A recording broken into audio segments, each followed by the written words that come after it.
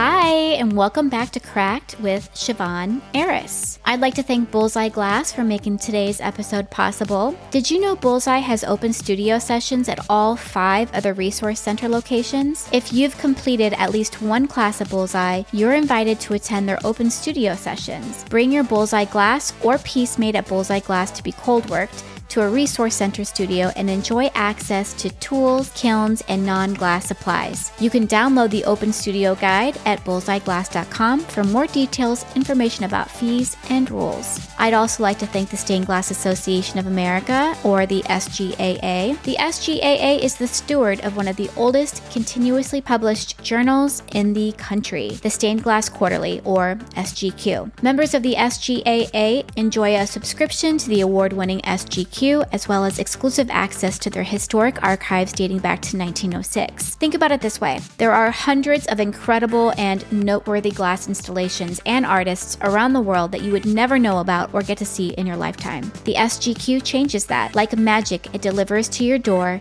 that inspirational work otherwise inaccessible. It's like your own personal traveling museum. Find out more at stainedglass.org. And lastly, I'd love to thank Canfield Technologies. When you start with quality and purity-free materials, you end up with a smoother flowing alloy providing consistent, reliable results. Learn more at canfieldmetals.com. Today, on the 46th episode of Cracked, I'm joined by artist Erin from Erin Glassworks. Her work is inspired by nature with a focus on her local Florida wildlife. When she's not translating the natural world into a glass design, she's educating other artists and small business owners through her social media. Today, Erin and I are going through how she's running things down there in Largo, Florida, exactly how and where she's making her profit, the art of Patreon, ways she's minimizing her impact on the environment through her packaging, and how she's found, at least in my opinion, the most organic and thoughtful way to create an online stained glass community.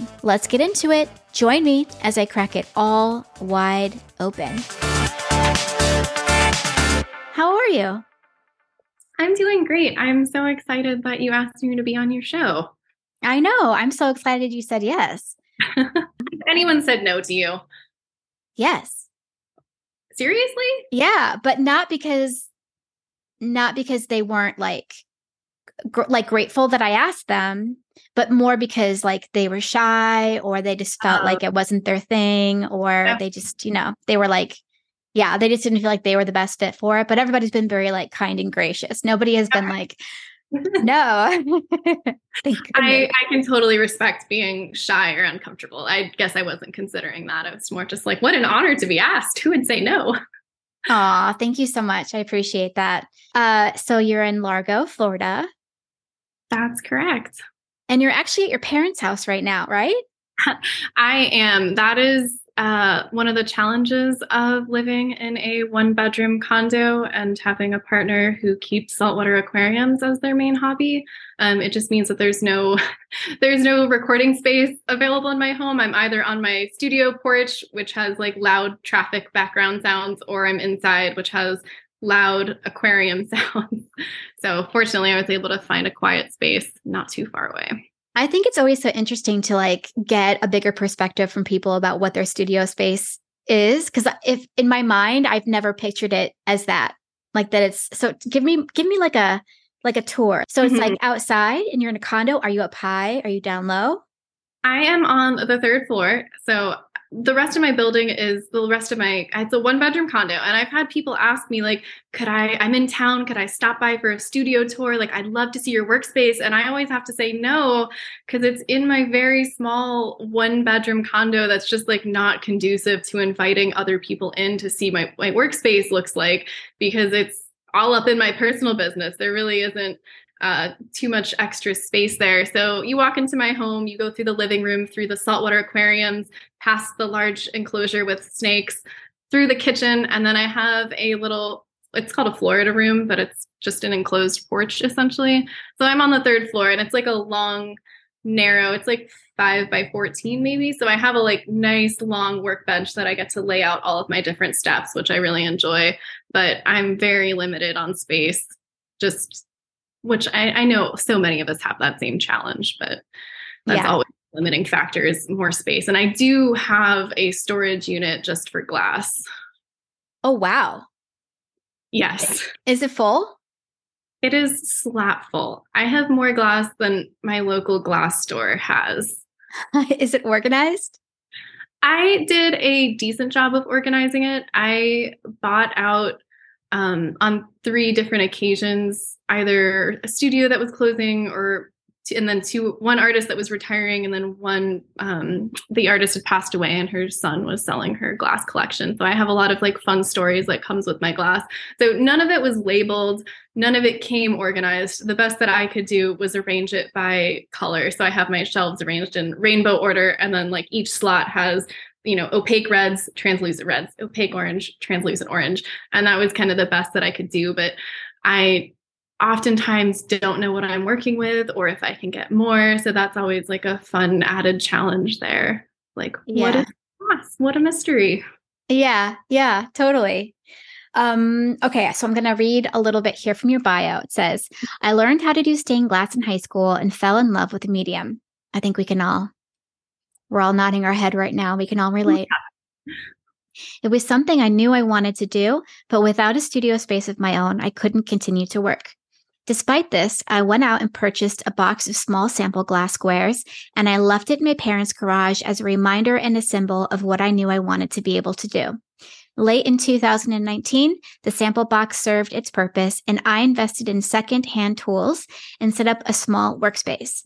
I relearned the craft on the snake design that went on to inspire my logo. February of 2020, I started Erin Glassworks, and it began to blossom as I found my creative voice. As of summer 2021, I am doing stained glass art full time. Well, congratulations on making that transition. Thank you. I really appreciate that. And what were you doing professionally before you did make the full transition? I actually managed a commercial fish house for 8 years. So I know a lot of people don't really understand what that means, but we had a fleet of boats that would go out, catch fish, come in, and it was my job to get thousands of pounds of fish off the boat, packed into orders and sent out across the country. So you can imagine that's a very male dominated industry. So people kind of look at me a little bit funny, especially when it was, 22-year-old Erin, 23-year-old Erin, like, yeah, this is what I'm doing. So it was a very physically demanding job, as well as just like constant, like, fires to put out all over the place. I loved it, and I did not plan on leaving. Unfortunately, I got hurt on the job, which I ended up leaving as a result of it. So I didn't plan on going into stained glass work full time. It was just kind of like I got hurt. I couldn't keep working. I didn't know what to do. I had been doing stained glass on the side for fun / selling it to pay for continuing to be able to do stained glass, which I think is how a lot of us get started selling, since it is just such an expensive craft. And I just felt really fortunate that I was able to take a breath and rely on glasswork for a little bit while I tried to figure out what it was I wanted to do next. And a couple months into it being my main source of income, I was like, maybe I could give this a shot. Like maybe this is something that I could do. So I was like, I'm going to give myself, I sat down and evaluated like what I could afford. And I was like, I'm going to give myself a year to see if this is something that I can do full time. And I'm coming up on 2 years now, which is very exciting. That is so exciting. And, I just had an interview yesterday with Costa from Caustic Glassworks. Mm-hmm. And she was saying that, before she decided to like kind of jump into it, there was a couple stained glass artists that she saw online that were doing it. And it kind of gave her like confidence that like it can be done and you can actually make a go at it and make enough money doing it. Did you have a similar experience? Because it was, we're talking about like 2019 to 2021, like there was already sort of an online community being built. Mm-hmm. This is actually really funny for me. So like I said, like you read in my bio, I went out and bought my little box of sample glass and was like, I'm going to be able to do this again one day. I can't now. I don't have the money. I don't have the space, but one day I will be able to do this.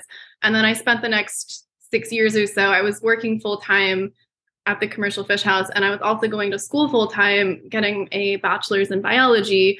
And then for a little bit, I had a second job just kind of for fun. And then I also bought my condo and was remodeling that.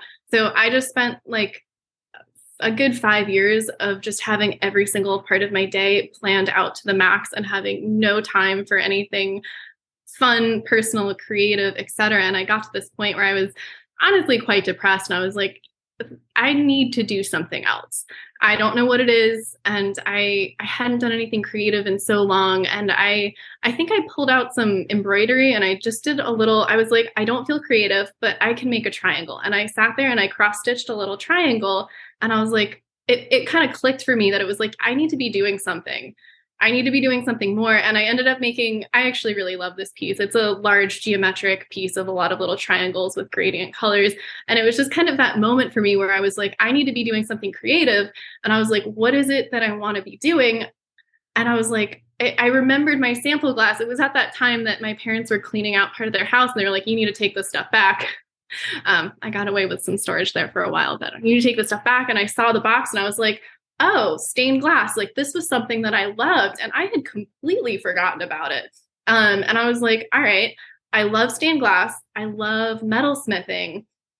I can't do both. Which one would I like to do? And I was like, you know what? There's so much competition out there for metalwork. So many people are making jewelry. Nobody's making stained glass. I'm going to invest in stained glass materials. And so I set out on this journey of stained glass thinking like, this is something that no one else is doing. And I could not have been more pleasantly surprised of the abundant community I found online after like I was well into my process of getting started again. I just had no idea that this was something that people were doing in this context of, you know, whether it's hobby or selling or whatever, but this whole movement of modern stained glass artists was just such a delight, an unexpected delight to stumble into. So what you're saying is, did I see other people doing it and get inspired that this was something I could do? Like, no, I had the opposite experience of thinking, no one else is doing this. I'm going to do it. And then stumbling into some of the best friends I have. I love that. Is there anybody that you have within like your geographically your community that you are close friends with that you're also friends with on Instagram that does glass? I honestly not really. I have more recently become aware of the artists that we have locally. Jacqueline from Glassworks Pixie was someone that I met up with last year, and we've met up in person a couple times. And then I went to the Glass Craft and Bead Expo in Vegas this year, and I met Kristen from Curiosity Glassworks. And she wasn't someone that I had connected with online before, but it turns out that she lives only 30 minutes away from me. So that's someone that I look forward to getting to see in person soon, because I definitely want more of a local stained glass community. I think that's something that's so important.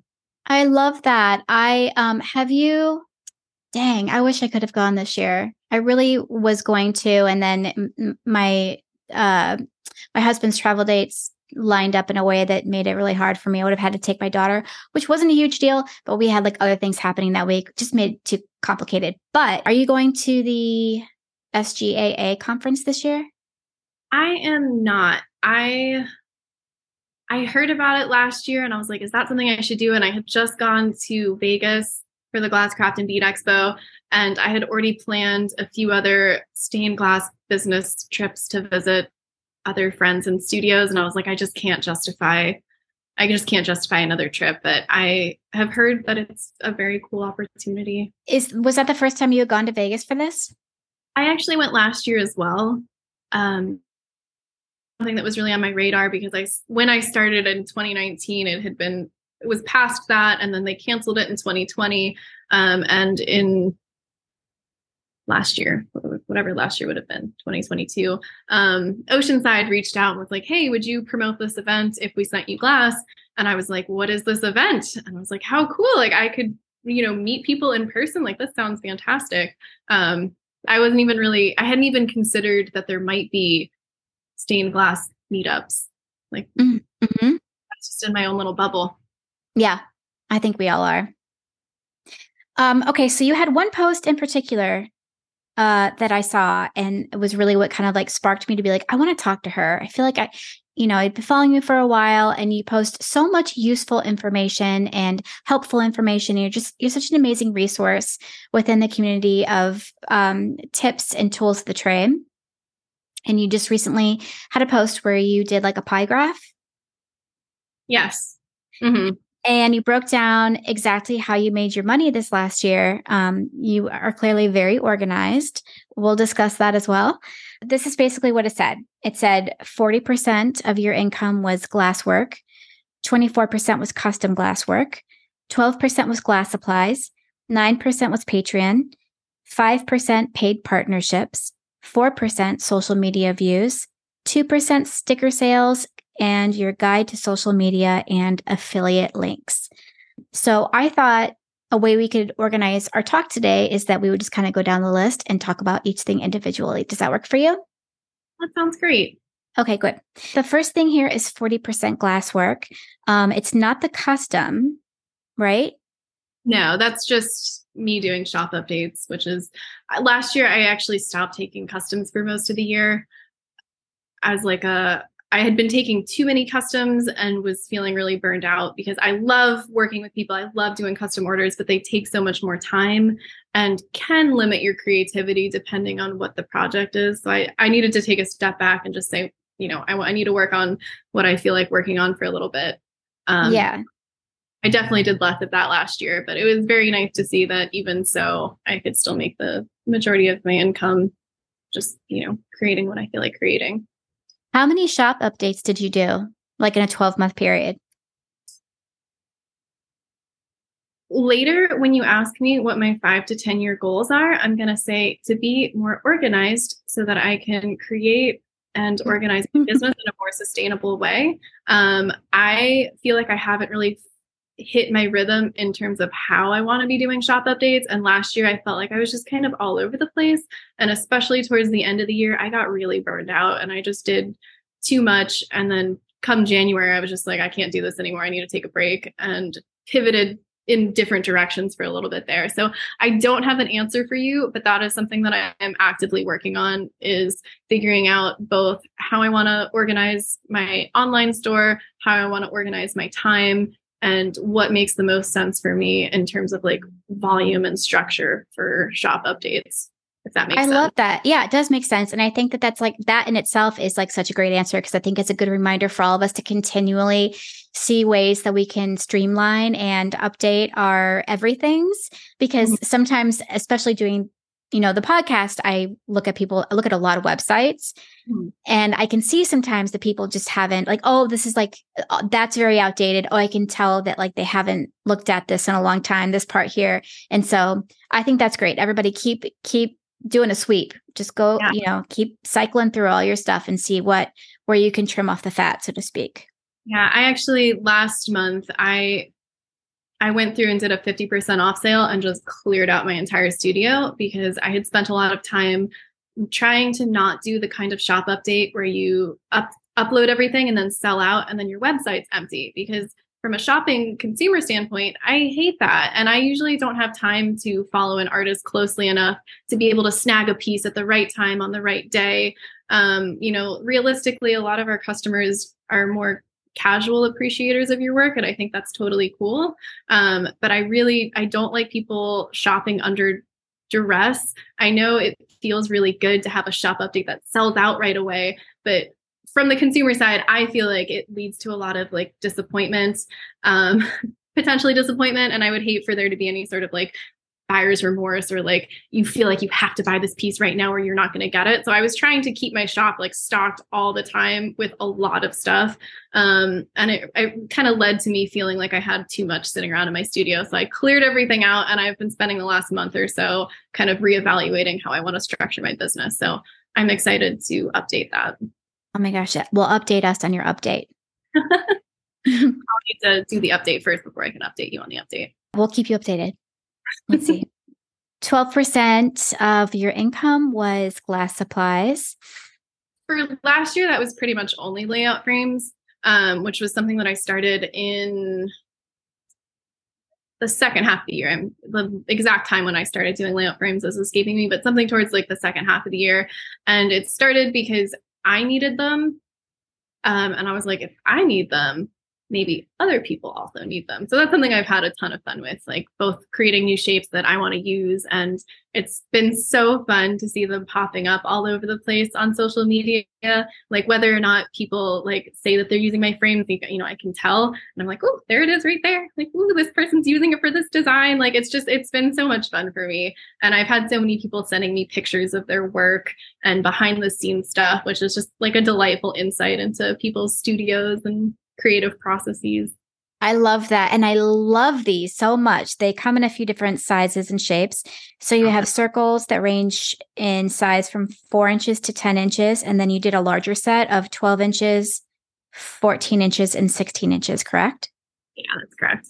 Okay. You have rounded arches. There's a big arch that's 9.5 inches by 7, a small arch, 6.5 by 5, and you have pointed arches. The larger is 9 by 6 and the small is 6 by 4. And the extra large set of circles have notches at the quarter marks, so you can easily use these for half circles or wedges. And of course, these are all used for tracing your pattern designing, marking your glass before cutting, fitting your pieces while grinding, checking your pieces so they didn't grow after foiling, and keeping your glass in place while soldering. These are so smart. I wish I could reach through my computer and like give you a high five. It's so smart. Really good work, Erin. What are these made of? Thank you. First of all, I really appreciate that. It has been so much fun to bring these to life. And I love every part of it, both from like packing the orders, like my brain gets to like focus on like mass producing order packing. Like it's just so much fun for me. They are made from 1/4 inch MDF board, which allows me to keep them more affordable for people. And I have absolutely loved using them. So it's so exciting for me to see other people excited about them too. Mm-hmm. And I didn't write down the prices. How much are you charging for them? It depends on the set, but if you look at the individual frame, they're between $5 to $7 each. So the set of 7 circles, for example, is $33. And then some of like the two frame sets, like the arches, are, I think they're right around $14. That is so reasonable. Yeah, I just wanted it to be accessible for a lot of people. And it's been really fun. I feel like keeping the price as reasonable as possible has allowed it to get into as many hands as possible. And you can reuse them, right? Oh, absolutely. The only thing that I say is you want to be careful if you're going to use one set through the entire process. You want to be mindful of cross-contaminating, because if you're using the same one for designing that you're using for soldering, you don't want to be bringing like lead and lead and flux back into your design process when you're maybe not thinking about lead safety, if that makes sense. But I did share a couple of videos online about how if you want to only keep one set, you can keep all of your pieces arranged and then use something like blue painter's tape for your piece and then pop the frame out so it's kept in the exact shape, but then you don't have to contaminate it with lead and flux. Beautiful. There's a hack right in there.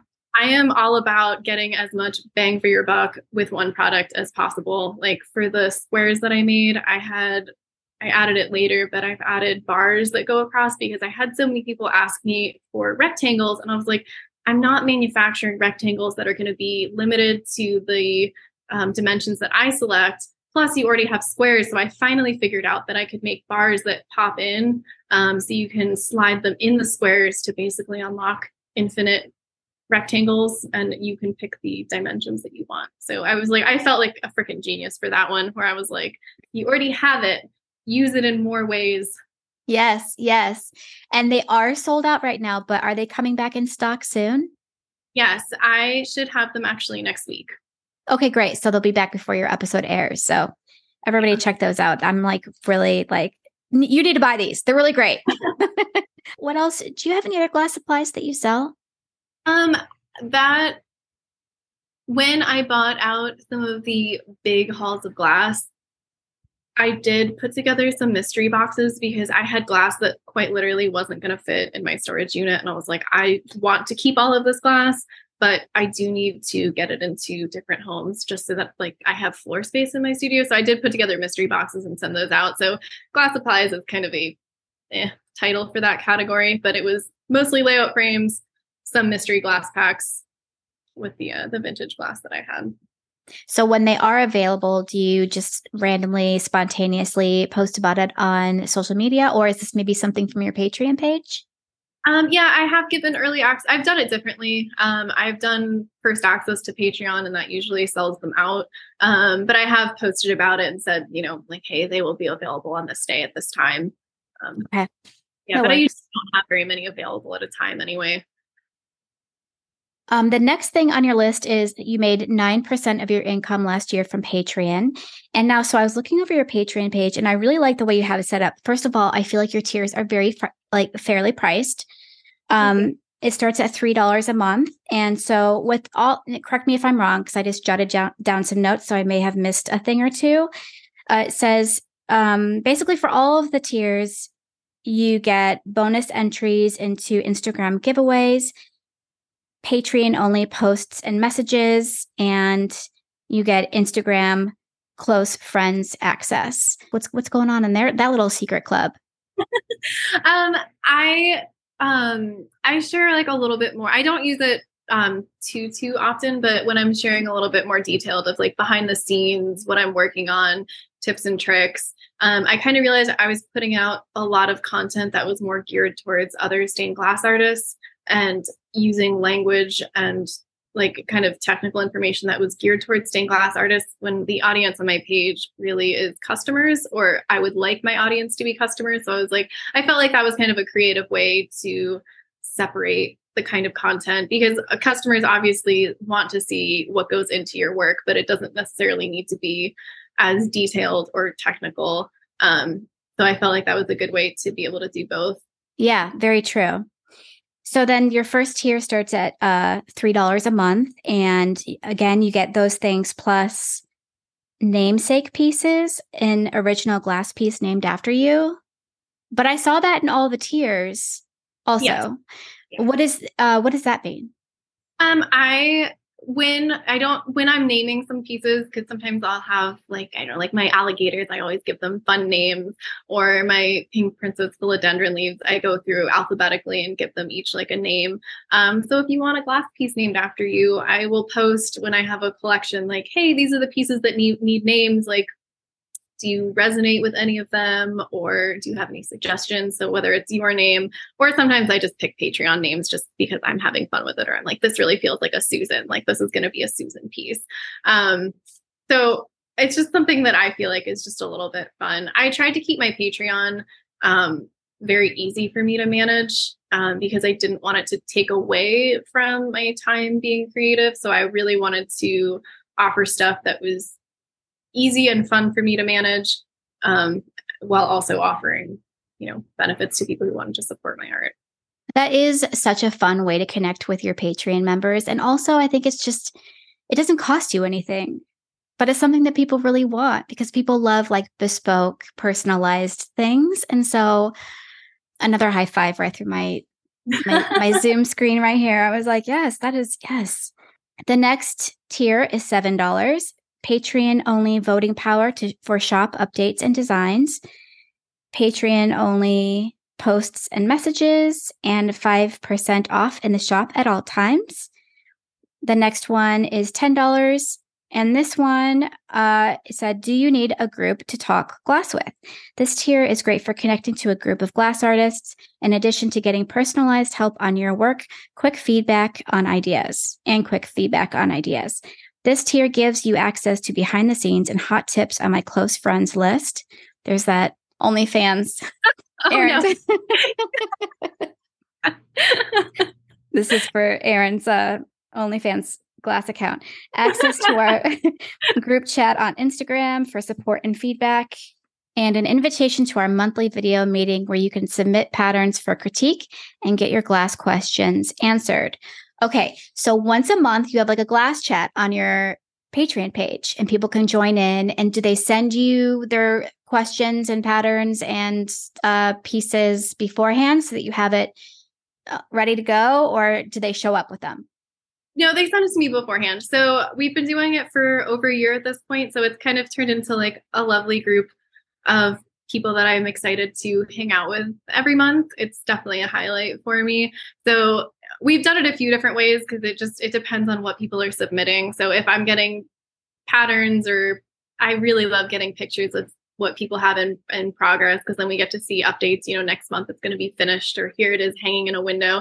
So people will submit stuff, that either questions that they have, topics they want to talk about, which might be one that we talked about recently was she had a local coffee shop, and she had some questions about how to set up her window display in this coffee shop. So we all were able to talk through our ideas and suggestions for how to hang her pieces, and, just a fun way to see what other people are working on.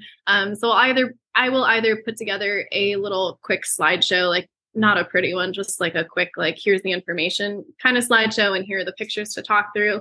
But if I don't get any pictures or patterns or questions, then we just hang out and talk about what we've been up to. And it's really nice to have that little feeling of a little glass community. And it's all skill levels, a lot of beginners, a lot of hobbyists, but also, people who are selling their work and doing it a little bit more professionally. I have one person who's a stained glass teacher that still comes to hang out with us. So it's a lot of fun. I really enjoy it. So in some ways you are hosting, but you're also like a moderator.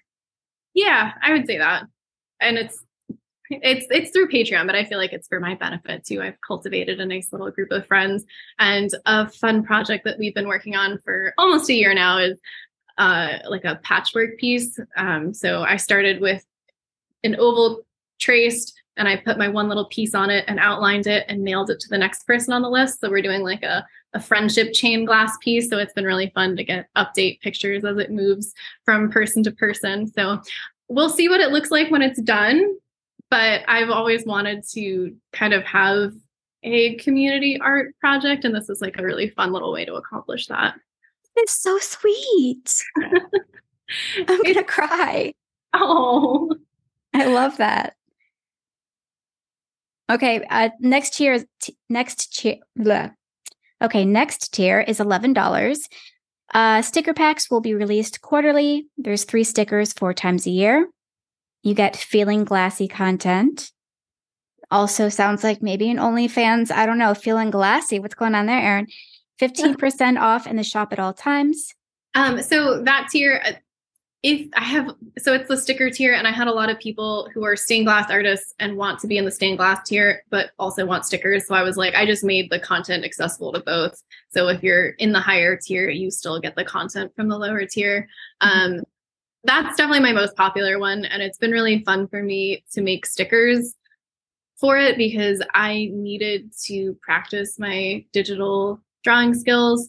I still do all of my designs by hand, but it has been a really great opportunity for me to practice translating those designs into digital designs as I work towards my goal of being able to design stuff digitally from the get-go. And you use Sticker Mule, right? Yeah, I do. I use them too. And I have to say that I've used like 3 different companies, not too many, but I've tried a few different ones for my stickers. And I think Sticker Mule is the best. I just want to also put my little stamp of approval on Sticker Mule for anybody who's wanting to make stickers. Oh, yeah. You know what? They were the first ones that I tried, and I felt like the quality was so great. I never even tried anyone else. And I do have a discount code I can send you. I think it's $10 off your first order if anyone wants to try it for themselves. Oh, sweet. Yeah, I'll definitely add that into the show notes so anybody can give them a shot. And then that's it. Your last tier ends with $11, which I think is just so reasonable. And then I was looking at your bio of your Patreon. It says, I am creating a community here, a community. Everybody knows I cannot say that word. I am creating a community here on Patreon with benefits like monthly shop coupons, exclusive giveaways, and monthly group meetings to talk about our current projects. My next goal is to start a podcast, and having a Patreon will help me work towards that. What kind of a podcast are you starting? I have put so much thought into this, and I just cannot get it off the ground for my own. I talked about earlier about not having a quiet place in my 1-bedroom studio apartment, and that's a huge factor in this. But I want to start a podcast to help other small business artists. And I really like my idea. I have put so much time into fleshing it out, and I kind of just need like a kick in the butt to get going with it. But I want it to be, no one else do this idea before I get around to it. But I want it to be 2-part episodes of interviewing other small business creatives. And I want it to be people who are doing this full time, to really share what that looks like for other people. So the first part of the episode would be talking about the whatever medium that they work in, the behind the scenes on this art. I thought it would be interesting to talk to maybe some more unusual types of art, maybe some stuff that people wouldn't necessarily know too much about, to really get into like what that looks like and maybe inspire people to try something new. And then the second episode would be talking about the behind the scenes small business stuff, what organization looks like to them, what their business numbers look like, what it, their challenges, their feedback, their advice for other people who are interested in being a small business. So I feel like that would cater to, a big audience of people who want to support artists and other small businesses, but not everyone is necessarily interested in the business side of it. So if you just wanted the art side of it, you could listen to only the part 1 of these interview episodes. And I think it would just be something that I would have a lot of fun doing and learning about other people in different mediums. It's a podcast that I would want to listen to, which I think is why I want to make it. That's always the best way. You got to find what you want to hear and then make it. I think that's awesome. I support you in any way. And if there's any way I literally can support you and help you other than being a Patreon member, although I'll do that too. But if there's any other way that I can actually be more help to you in terms of starting your own podcast, immediately I thought she should use her storage unit to record in. But I know that you probably don't have Wi-Fi there. So then I was thinking immediately that you can buy these. They're new. T-Mobile makes them, and they're these little, what's the word? I don't know what the name of it is. I can also put a link into it. But when we lived in the Berkshires, we didn't have Wi-Fi up there. We just it was too far out from anything. We didn't have Wi-Fi. And so we bought this Wi-Fi box basically. And it's so powerful. And at the time, I don't know if that was just as special, but we only pay $50 a month for it. And it's unlimited data. Okay. And the Wi-Fi was the speed was insane.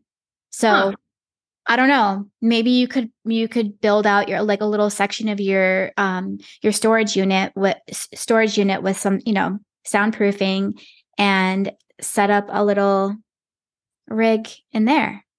I think you're underestimating how full my storage unit is of glass. But I love that you think that I have room to put anything else in there.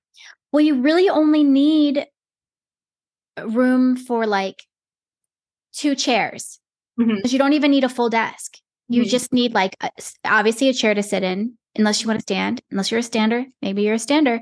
And then I can tell you right now, you literally only need enough space for something for your laptop to sit on. And I have, right now I'm writing and stuff in my lap, but you really don't need a lot of space at all. And I think maybe it'll be beneficial that you don't have a lot of space around you because of then soundproofing.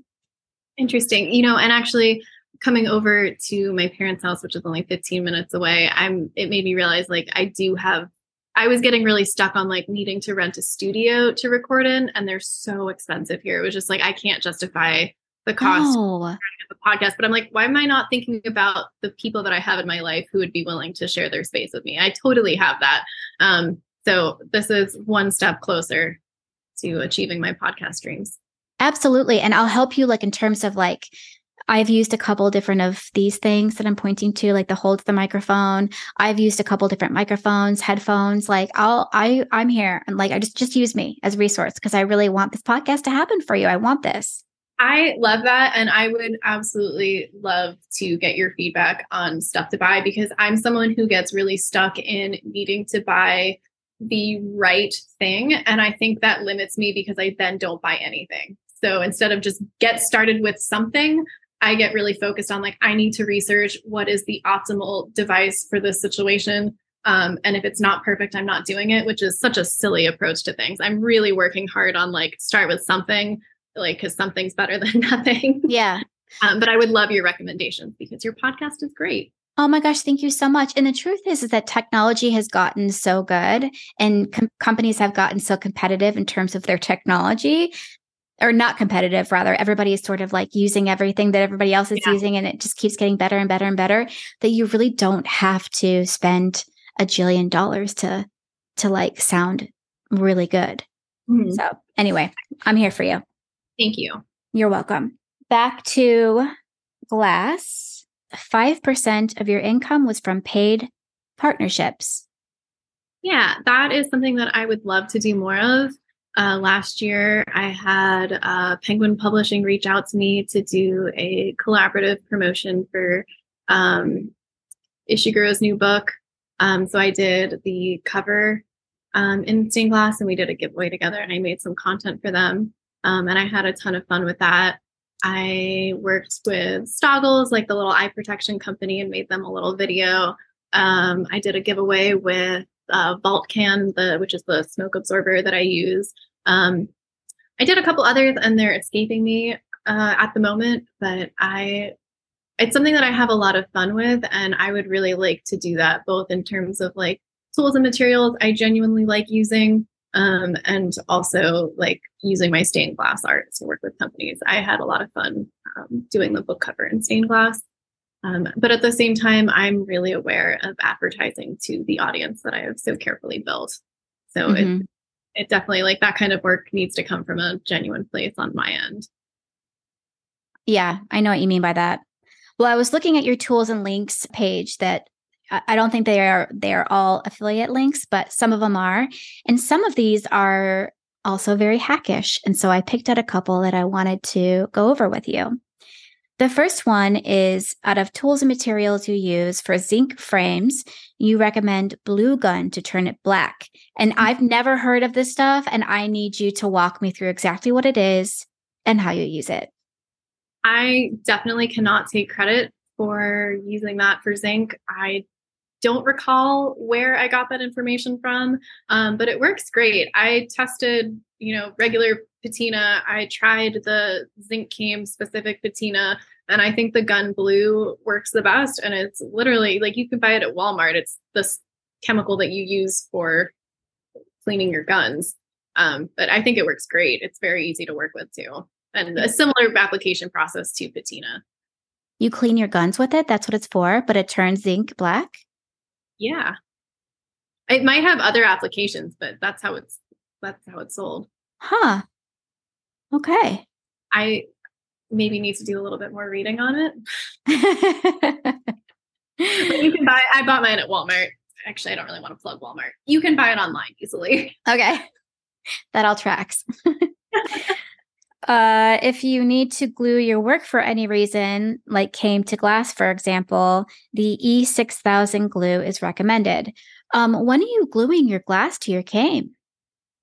I gotta think I had one specific design that was tiny enough and it hung well, but it had an interior curve, and I just didn't want the hobby cam to pull away from it. And it wasn't for structural reasons. Obviously, if it was a large enough design, I would have had an attachment point there, but I think I designed it. This was a while ago. I wish I could remember what piece it was, but I posted about it in a little like Glass Girls group chat to be like, what am I supposed to do here? And it was just to prevent someone from being able to pull the came away on an interior curve where it didn't have an attachment point. Now I'm definitely more aware of designing proper came attachment points. That makes sense, though. And then you said, I used this binder with tab dividers and a planner. You said that, let's see, you wrote, I use this 3-ring binder and these tab dividers to keep paper copies of receipts and expenses tracked by month. There are a lot of ways to do this, but this works for me. And I love this planner. And it's a 8.5 by 11-inch monthly and weekly 2023 planner with tabs. It has months and weeks with plenty of space to write on for each day. I use that planner every day. It is such a great tool for me staying organized, especially since this is my full-time job and I'm the one in charge of all of my time. So I use that planner. I sit down every day and spend maybe 15 minutes going over what I want to accomplish for the day, maybe what I need to accomplish, if I had something that I had written down for the future. But, today I'm going to patina these pieces. I need to mail this item or whatever it may be. And then on Mondays, I sit down and write my overarching goals for the week. And then at the beginning of the year, I kind of have like a rough outline for what I want to be doing for the whole year. And it's really nice to have all of that in one place to reference. It definitely helps me stay on top of things. What you just said is always on like those articles that are like the top 10 things that all of the most successful people in the world do. And it's like, get a lot of sleep, also time blocking and writing things down and making a plan at the beginning of your week of goals and things that you need to do, to do. And anyway, I love that for anybody, not just a stained glass artist, anybody that wants to be efficient with their time and organized and check everything off, you have to write it down. I'm very analog. I have everything written on like a giant dry erase board. And my husband's like, that we could get you on the interwebs with this. I am the same as you. And a lot of times, like if you notice in my little notes about the 3-ring binder where I keep my paper receipts, I think I wrote something along the lines of like, there was a lot of ways to do this. This is what worked for me. And that is because when I make comments about how I do things, I inevitably get messages that are like, there's an app for that, or you could digitalize this. And I'm like, this is what works for me. And I'm good with that. Like, I'm not, I appreciate suggestions and feedback and whatnot. And I think there are a lot of different ways to accomplish things, but I am very much like a write it down on paper. Like I track all of my miles for my car. I have my little notebook in the car and I write down my trip and my miles and the date and what I was doing and all that kind of stuff. And I have my little notebook. And then once a month, I take my little miles and I add them up and I put them in my QuickBooks. But I'm very much a handwritten, hand notes, printed person as well. I mean, we're tactile people. Wait, but why do you track your miles? That is a business write-off that all of you need to be doing because it is fantastic. So any trips that I'm making related to my business, I'm tracking them. And I think this year you got 65 cents a mile, maybe. But it is, my mom's a small business accountant, and that is like her number one write-off for small businesses is take the miles write-off. Do it. It's always more than you think it's going to be. And it's a really easy one to do. So it's not too late it's April. If you haven't been doing it for this year, start now. And then you can backtrack by looking at your credit card statements and any receipts that you have. So you can see, what trips that you've made to stores, going to the post office, for me, going to my storage unit. If I'm going to a museum, that's a write-off because I'm going for, research and development purposes. So there are a lot of things that you can be writing off. Miles is a great one. Well, either myself or you need to have your mom on the podcast. I actually did a live with her maybe about a year and a half ago. And I still get messages from people about how helpful it was. So really? Yes, it is like what her favorite thing, she doesn't really do it anymore, but her favorite thing to do was to take a small business, get them established, and then graduate them from her. Like she didn't want to keep working with them. She wanted to teach them what they needed to do. And then, now you're operating on your own. You don't need me anymore. Congratulations. So she's a wonderful resource to have. We all need that. We all need that in a mom. Yeah. So the next thing is social media views, 4%. Mm-hmm. How are you getting paid for your social media views? Unfortunately, they canceled the program, but for the last 9 months or so, Instagram had a Reels bonus program where you were getting paid per view. So unfortunately, they canceled that, but it was nice while it lasted. And was that just to get people to make Reels? I would assume so. I think it was like incentivizing businesses to see that was a valuable resource for them. Got it. Yeah. 2% sticker sales, guide to social media, and affiliate links. Mm-hmm. How are the affiliate links different from the paid partnerships?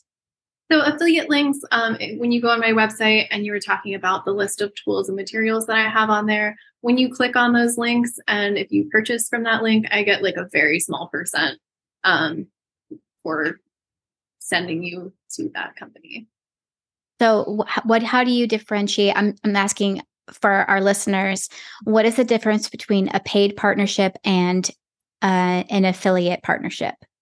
Okay, so a paid partnership was something that a company would reach out and say, "Hey, I want to do a giveaway together, or I would like to work together where you create the stained glass piece to advertise my business." Whereas the affiliate links is a lot more passive. I put together my website and listed out all of the tools and materials that I like, and then signed up for affiliate programs with companies so that when you follow my link to their website, they track it on their end. And if you purchase, I get a percent from that. Got it. Okay. And that's it for your little pie. Yeah, a whole year. It was really nice of you to share that. I love that. What's the word I'm looking for? Breakdown. Transparency. Oh, okay. Yeah, definitely. I think it's really important. We're all kind of figuring this out. I want people to, have as many resources they have. I took a business class, and it was largely artists a couple years ago. And one of the guest speakers came on and they spent, 30 minutes talking to us. And then at the end of it, they're like, "Yeah, but this isn't a real way to make a living. We just do this for fun." And I was like, why are you coming to a business podcast, or excuse me, why are you coming to a business class for artists and then telling us that this isn't a way to make a living? Like, I can't stand that. So when I was talking about my podcast earlier, I was like, it's really important to me that it's like people who are doing this full time and understand what it means to be an artist supporting yourself, like sharing that resource with other people trying to do the same thing, I think is so valuable. I agree. I think it's you that says it, but when the water rises, all the ships rise with it. Yeah, I said boats, but ships works too. It's all in the same family. Yeah. Maybe I'm gonna switch it to ships because ships are bigger and we're like all like we're not boats, we're yachts, right? Okay, let's see. Your guide to social media. I asked you this morning if I saw it on your website and I was like, shoot, I need to look over this. So thank you so much for sending it to me. It's amazing. Erin sells these on her website for only $20. And this ebook is 35 pages of what has helped me to get my small business up and running on Instagram. I want to show you there are better ways to quantify success on social media. And I want to give you some tools that have helped me do it and have fun with it. So it's kind of broken up. There's types of content, questions to ask yourself to get started, which is so important so that you're just not like all over the place. Also leading you to like what content is best for you. And then you go into how to make reels, how to write scripts, tips on editing, things to avoid, and myths. Is there anything really big that I missed? No, I think that about covers it. Okay. Yeah, no, that was something I had a lot of fun with. I think that social media is such an awesome, valuable tool. It's a privilege that we get to share our work with so many people.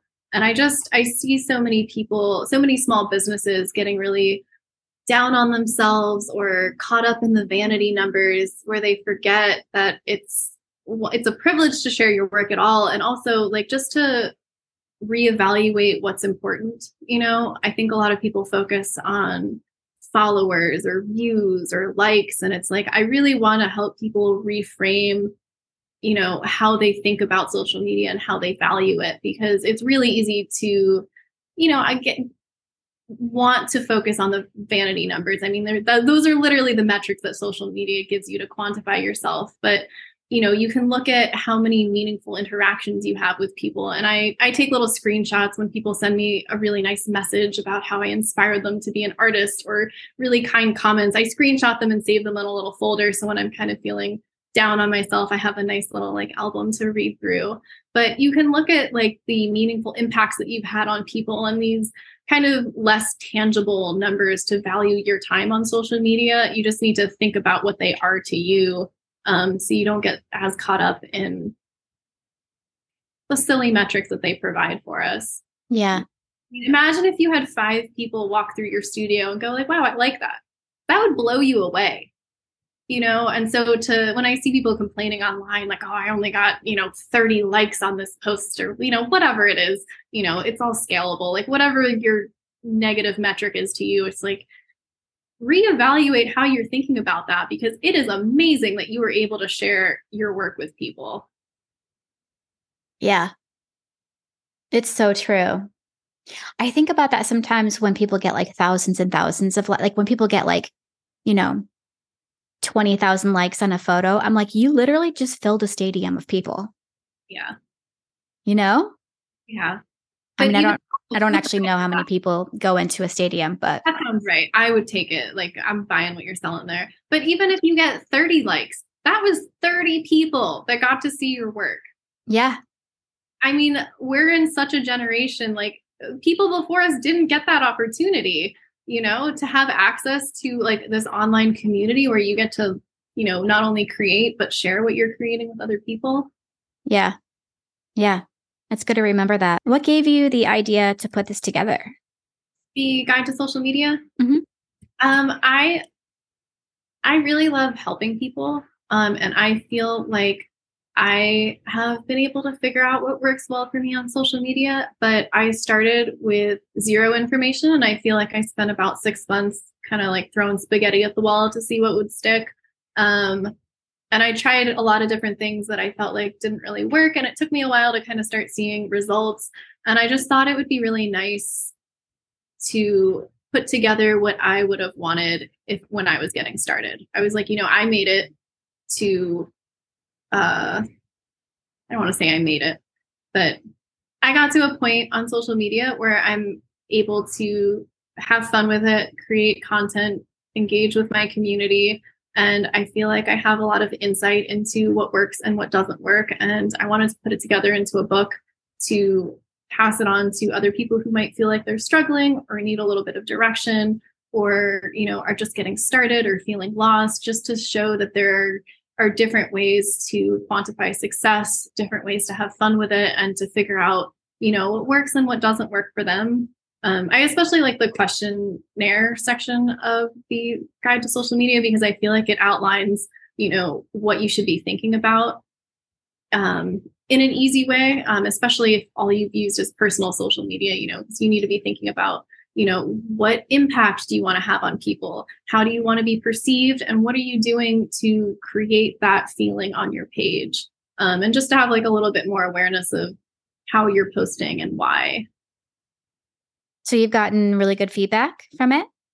I've gotten great feedback from it, but I also don't know if anyone would send me a message that's like, this is terrible and hasn't helped me at all. So I've got lovely messages, and I have them saved in my little album of kind screenshot messages.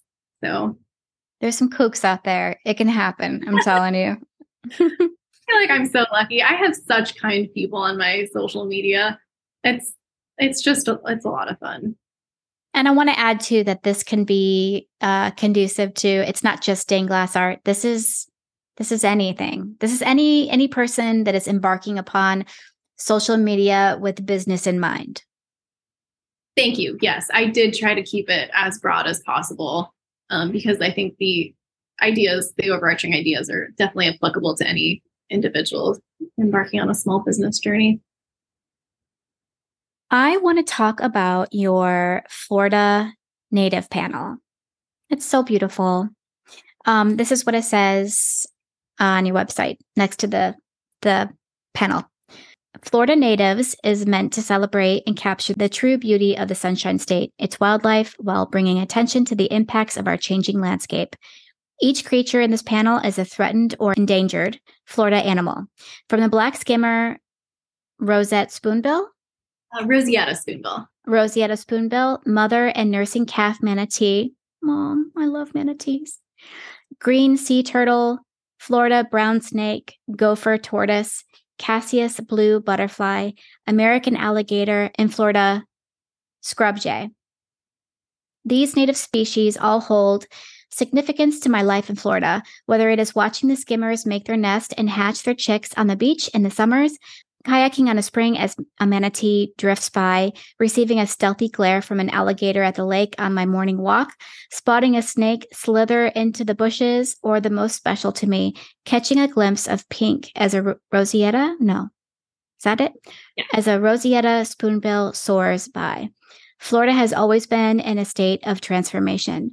We need to make sure we bring our native species. Do you say species or species? I say species, but I've definitely said species before. Okay. I feel like that one's less different than like pecan versus pecan. I feel like species is more interchangeable. Okay. Because sometimes I feel like I say one and sometimes I say the other, and I never know if I'm all right. Here we go. We need to make sure we bring our native species along for the ride. This piece was truly a joy to create, and I am so proud of it. And I am so proud that it was selected to be in the Imagine Museum for their Florida and Transformation exhibit.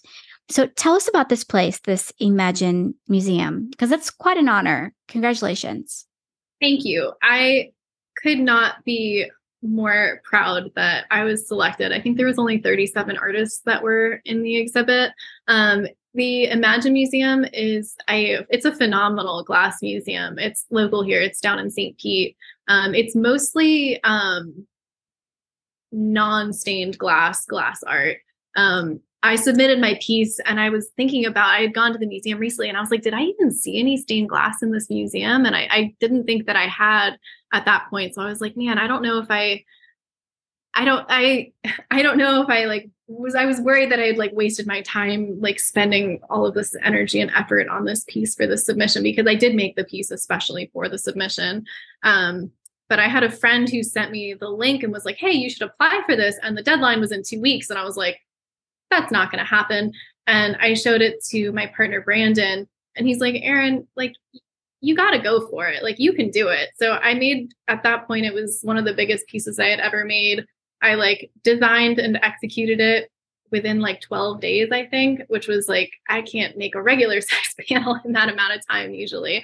So I was like extra proud that I was able to pull it off, not only like pull it off and finish it, but that it was selected for this very excellent museum. If you're ever in St. Pete, I highly recommend stopping by.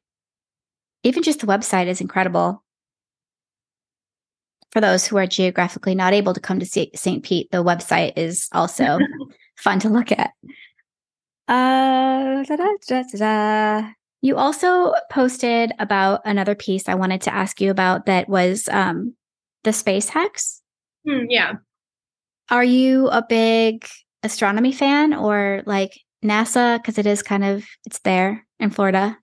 It is. I think that I would just say a nerd in general and an appreciator of science as a whole. I mean, I have a bachelor's in biology, so I think I just have a curiosity about life and where it comes from, where it's going. And the first time I made that design, the hexagons were separate, and it was for a show called Cosmos. It was just a local, like, one night pop-up show, but I made it when the James Webb Space Telescope was being launched.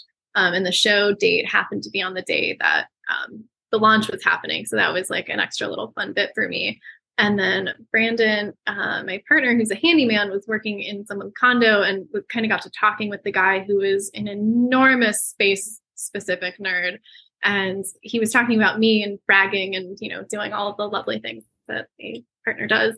And the guy actually ended up reaching out to me and asked me if I would do a solid piece. And he had a couple different ideas for the individual hexagons, but it was really fun for me to get to execute my idea kind of how I originally wanted to do it, like as one big piece, since that opportunity doesn't come along quite as often, just budget and price wise.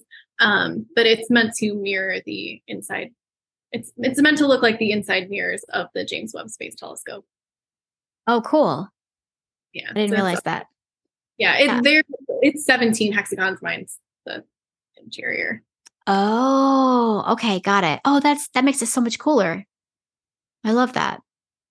Did you see recently that they just discovered like a piece of the, what's it called? The Challenger. They just discovered pieces in the ocean.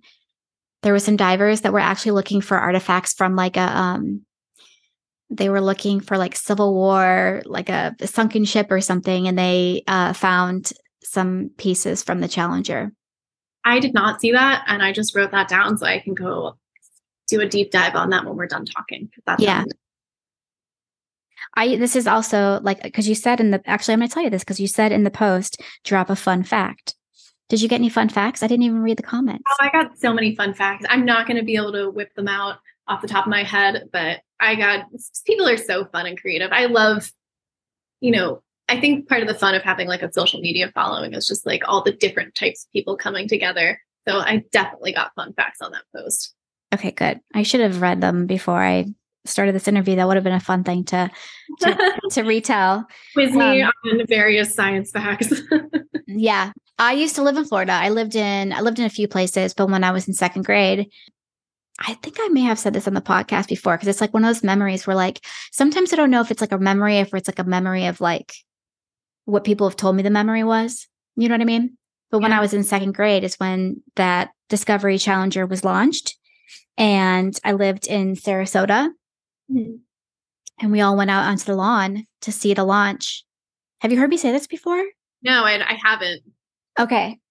I think I may have said it on the podcast. Anyway, I saw it explode like in real time. Oh my gosh. Yeah. And that's wild. It was, really wild. So wild that I'm like, that happened, right? Like I really saw that. Yeah. But I remember we all sat out in this like grass courtyard waiting for it to happen.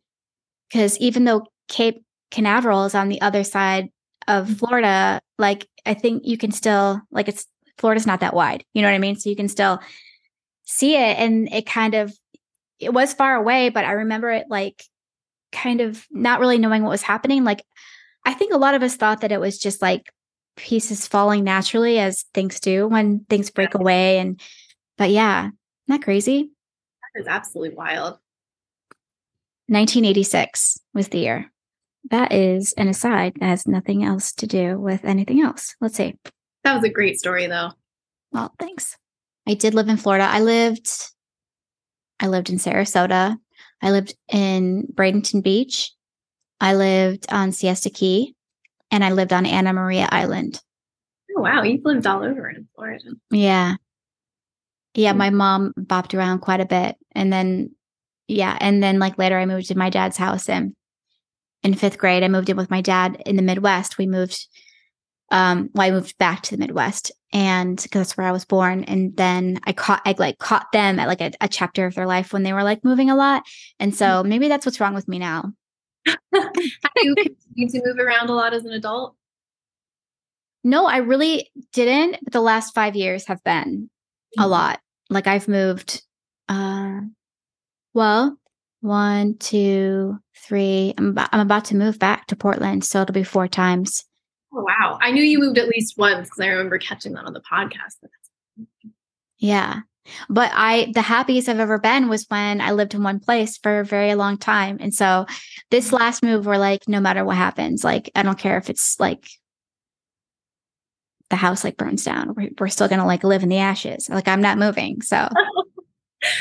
Oh, well, I hope you find your place. Thank you. I think I will.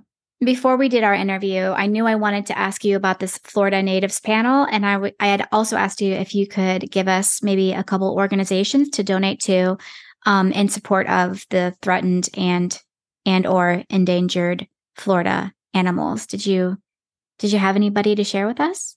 Yeah, I did. So the 2 that I have donated to for animal related stuff have been the Florida Wildlife Corridor, which is it's just a network of connected lands throughout Florida, which is really important for conservation efforts because like so many of our species like travel or, have different life cycles that need different ecosystems. And so having not only conserved land, but connected conserved land is super important. So that's an organization that I like. And as well as the Florida Wildflower Foundation. So they do, planting and conservation work along with like research. They've done a lot with our roadways. So reducing mowing on like the wildflowers you see like on the side of the road. So like that's land that we already have. We already have the wildflowers. Like, why are we mowing these down? Like, there's no reason for that. So I really like that kind of work where it's like working with what we have already for conservation efforts. And, our pollinators are really the backbone of so many ecosystems. So I think that's a really great organization, supporting from like the ground level to then support the rest of the Florida species that we have. Yeah. I love how passionate you are about Florida and the ecosystem that lies within. And actually, you did have a couple posts that I wrote down.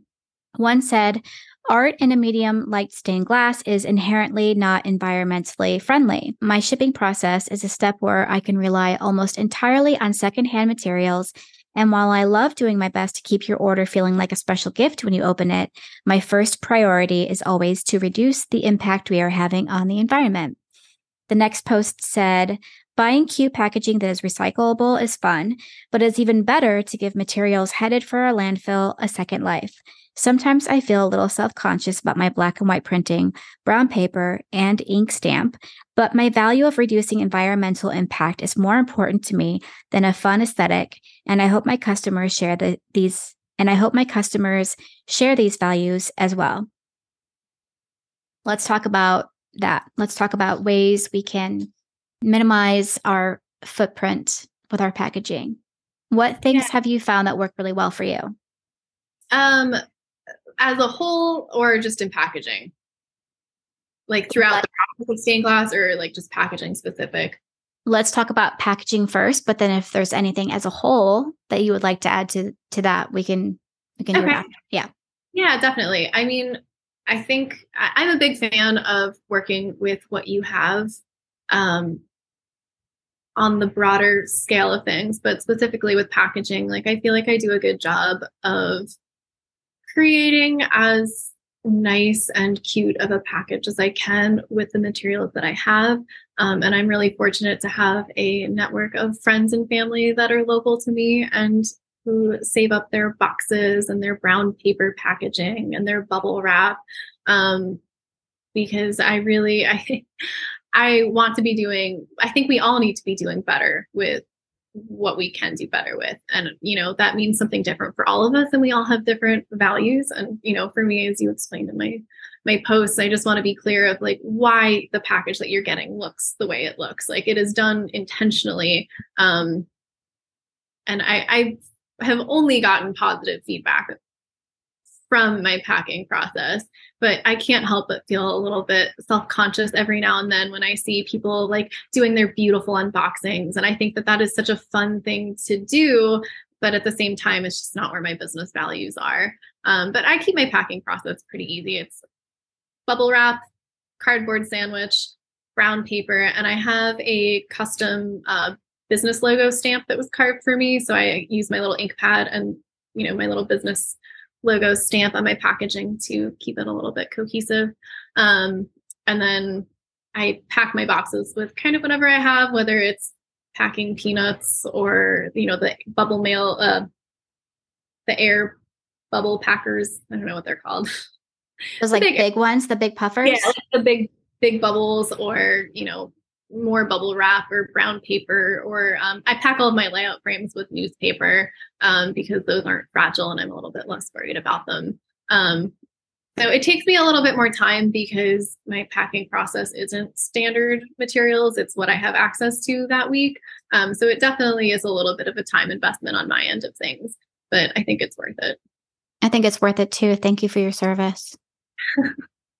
And also, I want to say that your video that you posted, it all looked very intentional and clean. And I loved the branding. And I thought that it was just as exciting as any other unboxing I would have seen that had other colors of ink. I don't know, like I thought it was great. And I don't mean to share this to poo-poo on what other businesses are doing. I think like we all choose what's important to us. And for some people that might be beautiful colors and a fun unboxing. So I definitely don't want to give anyone else a hard time about whatever they're using for their process, if that makes sense.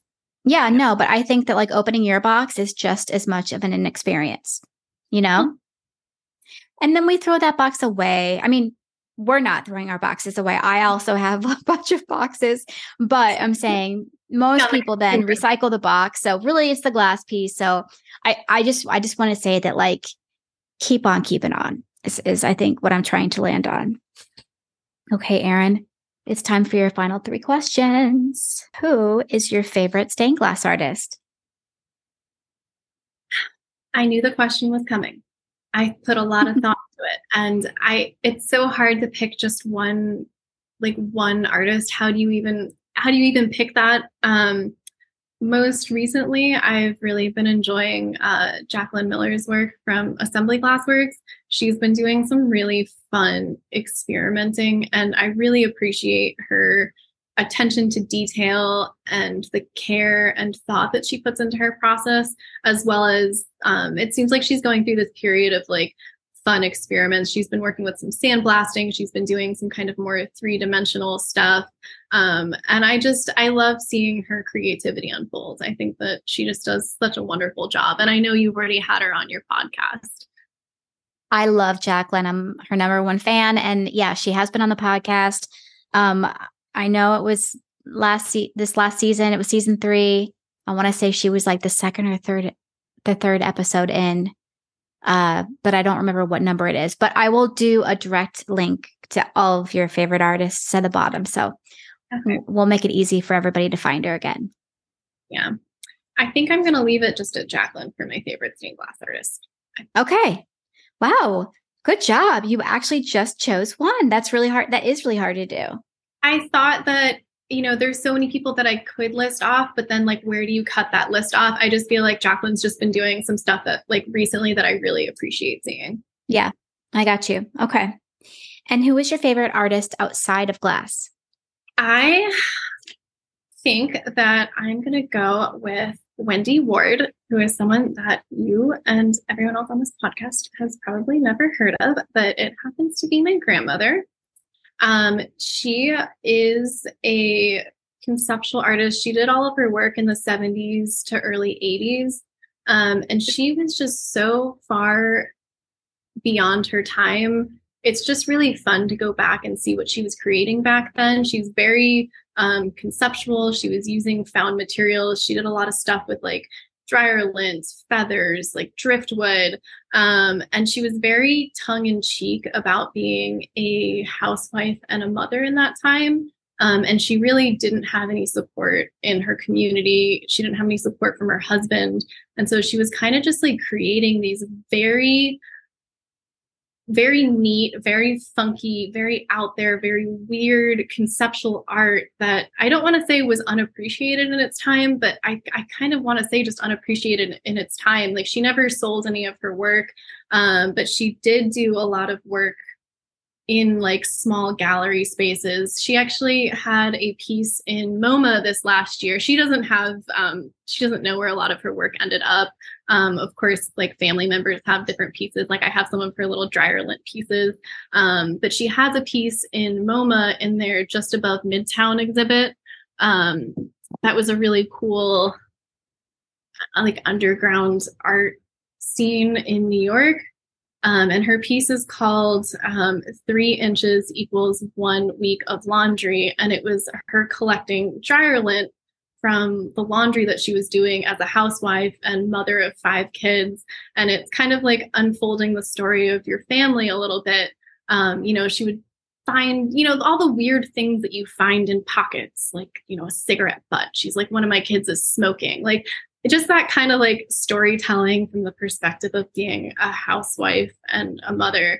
So it's just really fun to go back and look at this work. And I appreciate it quite a bit. And I'd love to share some pictures because it's just funky. Okay, share. Does she have any other online presence? Like, is there anywhere else that we can go to see her? No. Okay. All right. Well, then it's up to you. It is. Sure.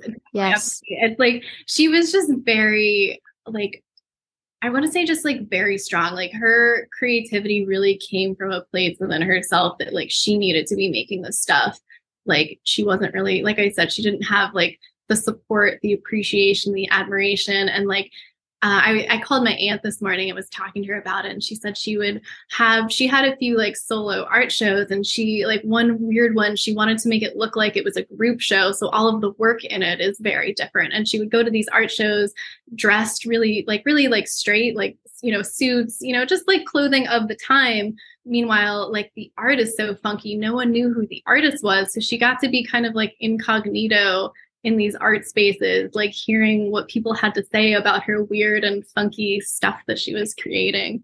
So just a lot of fun. That is really fun. I love when people put like a little bit of a sense of humor into their work and have like a, bigger. I love that. And her work looks very simple, but like when you hear the thought and the meaning behind what she was creating, it like is stuff that is like so impactful and thoughtful. And it's just like so much more than you would have realized than from just looking at it. Oh, I appreciate her so much too. Now, thank you for sharing her with us. Definitely. And then I have, I guess I didn't even realize this necessarily, but I come from a family of artists. My aunt Sean Ehlers is a photographer, and she does a lot of like mixed media work with encaustic wax and her photography. And then my other aunt, Leslie Ehlers, is a graphic designer, and she does a lot of, is a graphic designer and separately does a lot of like abstract watercolor that's inspired by nature. And she does a lot of like encaustic wax with her medium as well. Is there a place where we can see their art? Yes, they both have websites. Okay. I will have to send you those afterwards. Okay. It's just Ehlers.com and SeanEhlers.com if I had to guess, but we'll make sure we'll find them and we'll link them. And then the final question is, what are your 5 to 10 year goals? Let me flip around to my piece of paper that I'm probably not even going to look at. What are my 5 to 10 year goals? So I think I mentioned it earlier, but I did my year 1 test to see if I felt like I could do this full time. I'm coming up on year 2 of doing this as my full-time job. And I kind of feel like I'm on the brink of figuring out what's next for me. I have a lot of different like ideas and thoughts that are kind of bouncing around, and I don't have anything like concrete in terms of like next steps. This is what I want to do. I mentioned I have my like fleshed out podcast idea. I want to do more work with brands, which is something I talked about earlier. I want to organize my business and be more sustainable in terms of like what I can manage, and just be like more intentional and more organized with what I'm doing. As an artist, I want to keep developing my skills. I want to expand like the scope and scale of my work, both, in terms of the kinds of skills that I have in my wheelhouse. I recently added a kiln to my studio, and I haven't had a chance to play with it yet, but I'm really excited. I got into metal clay sculpting, which I'm really excited to figure out how I can incorporate that into my stained glass work. I also want to have more opportunities to do larger scale projects. I think something that I struggle with a little bit is balancing the business with creative side. And I think it's hard when you're selling your work, where you kind of inherently have these business limitations, or I should say, I put these business limitations on my creative process, where it's like pieces need to be a certain size for a certain budget, or I need to simplify this concept to fit these criteria. And I think I would like to spend some more time focusing on how to get a better balance with that and to stop having to limit myself creatively, if that makes sense. And then definitely more opportunities to do bigger projects. You mentioned my Florida Natives panel earlier, and like that was something that my Patreon funded, which is really cool to not have to worry about, selling the piece at the end of it. Like just having the ability to put aside, time and resources to focus on a bigger piece. And then on the different sector of goals, community around art is something that's really important to me. And one of the reasons I love your podcast so much is like, we're all in our little studios working by ourselves. And I think it's so important to have things that, connect us both professionally and socially. It's so nice to have contact with other people who are doing what you're doing and love to do, the same things as you, and to bounce ideas off of and share stuff with. So I really want to figure out a way to have more of a local community. I have my Patreon meetings once a month, my little video chat groups. And I love that. I want to expand on that online. And then I also want to expand on that and figure out a way to bring that kind of in person. It hasn't happened for me too often, but the times that I have been able to work in a studio at the same time as someone else, like whether we're working on the same project or not, but just to like be in a space where other people are also working, I think is so nice. I'd really love to have a community workspace for stained glass. I think that would be a really great resource for us. I think my most tangible goal is to get a house, because I think that solves some of my other goal problems. Both in terms of like storage, being able to organize my projects better, having a better space to maybe be able to work with other people, having recording space for a podcast that's quiet.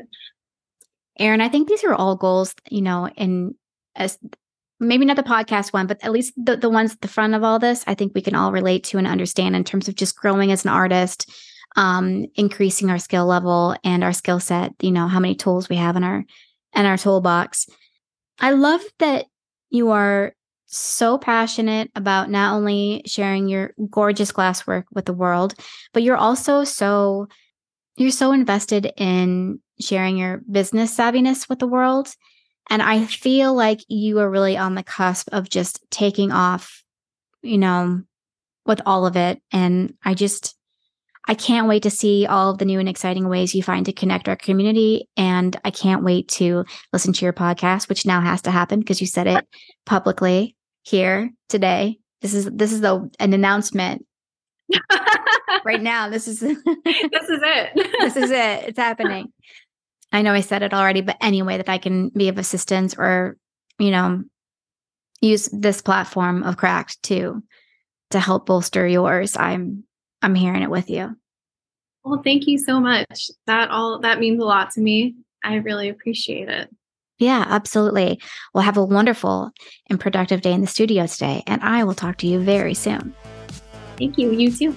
Bye. Bye. To see more of Erin's work, her Instagram is at Erin Glassworks. That's ErinGlassworks,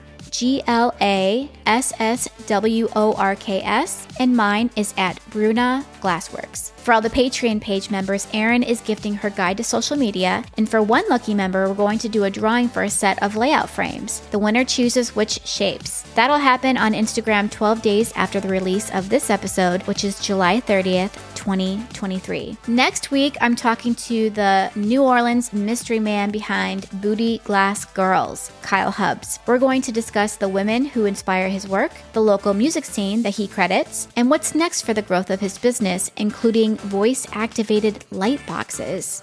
Wait, what? You'll have to listen to find out what he means. Until next week, thank you so much for listening. Bye.